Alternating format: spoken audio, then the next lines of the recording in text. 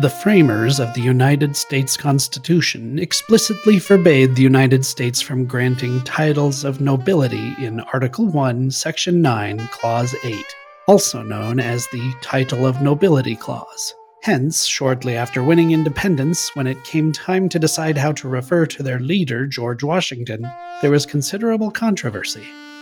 Senators desired a title that would endow George Washington with prestige when signing treaties and meeting foreign dignitaries.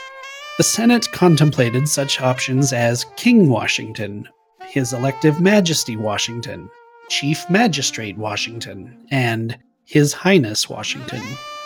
The House of Representatives, on the other hand, rejected such pretentious titles as ill-suited for the nature of our government. They desired a simple title to curtail the ego of the Republic's leader. Following weeks of argument, the Senate finally accepted the House's tentative suggestion of President, a decidedly undistinguished term which theretofore referred to someone who presided over meetings, like the foreman in a jury or moderator in a debate. The Senate made it clear that they objected to the title and agreed only as a temporary measure. They intended to reopen the discussion when time permitted. Today, over 140 countries refer to their chief executive as president.